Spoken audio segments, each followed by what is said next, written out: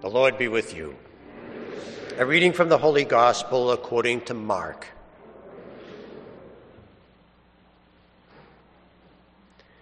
At that time, John said to Jesus, "Teacher, we saw someone driving out demons in your name, and we tried to prevent him because he does not follow us." Jesus replied, "Do not prevent him. There is no one who performs a mighty deed in my name who can at the same time speak ill of me. For whoever is not against us is for us.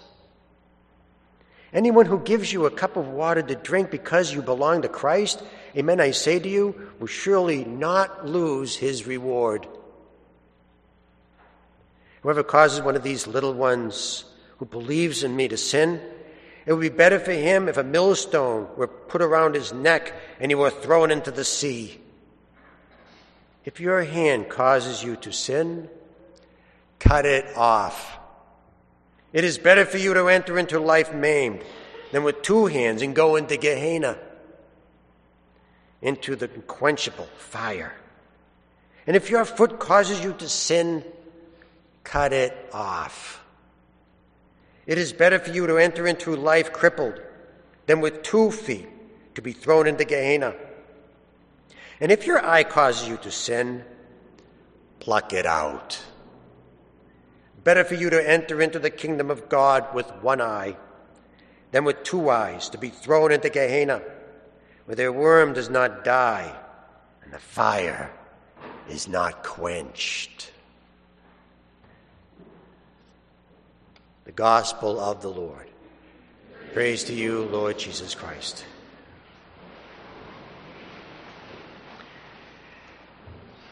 I forgot my mic. I'll be preaching from here. If you ever decide to climb what used to be called Mount McKinley, the tallest mountain in North America, then the people from the Denali National Park, the rangers there, are going to show you a film.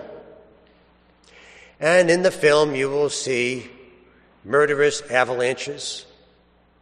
You will see twisted frozen bodies pulled up from deep crevasses, hands and feet that are blackened because of horrible frostbite. The 10-minute film can make even the toughest skin to crawl. Now, the reason for the film is to alert the climbers of the hidden dangers climbing the mountain. Oh, those nice puffy clouds in the distance, clouds we see every day, could be the front of a murderous hurricane on top of the mountain. Oh, the nice sun and the cobalt blue sky could be just enough to loosen the unsteady snow above you and cause an avalanche. Or that fresh, nice snow in front of you could be covering a crevasse that could swallow a bus whole. Hidden dangers. So now you can understand why Jesus is using rather frightening, rather strong language. It's because to warn us of pilgrimage of the hidden dangers. So knowing in the Bible, we should ask the question, who are the ones that sin? Well, it's the bad guys that sin, right? No, it's not the bad guys in the Bible. It's the good guys that sin. Look at Jacob, Jacob's sons. Jacob's sons are good people. Their great-grandfather is Abraham. It's Jacob's sons that are going to bring the faith to future generations. Yet still, in a moment of weakness and jealousy, they sell their youngest brother into slavery into Egypt. King David, who doesn't like King David? David amassed huge wealth and he expanded his empire. He was one of the greatest kings of Israelite history. God loved him. And yet, in a moment of weakness, he took somebody else's wife and killed the husband. Look at the disciples, great men. The churches are named after them. They gave up everything they had to follow the Lord. Great careers. Fishing industry was great back then. Look at Matthew. All Matthew did was just sit at a table and people brought him money. Who would not want to give up that job? They gave up everything they had, and yet in a moment of weakness, they abandoned the Lord in time of need. One of the best illustrations I've ever heard of hidden danger is from the book of Amos. Now, Amos is not technically a prophet. Amos didn't live in the temple like Isaiah and Jeremiah and Samuel. Amos was actually a farmer. He spent most of his time outside, not in the temple. And while he was outside, he knew a thing or two about wild animals. And so he came up with this illustration that there was a man who found a bear, and the bear started to chase him, so he ran away from the bear. And when he finally escaped from the bear, he would then walk right in front of a lion, and so then he had to run away from the lion. And he went into his home, shut the door, and when he was inside, he put his hand up against the wall, and a poisonous snake bit him, and he died. And of course, as Amos's point is, just when you think you're safe, just when you're complacent, just when you think everything is right, that's when everything goes wrong. That's hidden danger. A lot of people like New Year's. They like to go out and celebrate, bring in the new year.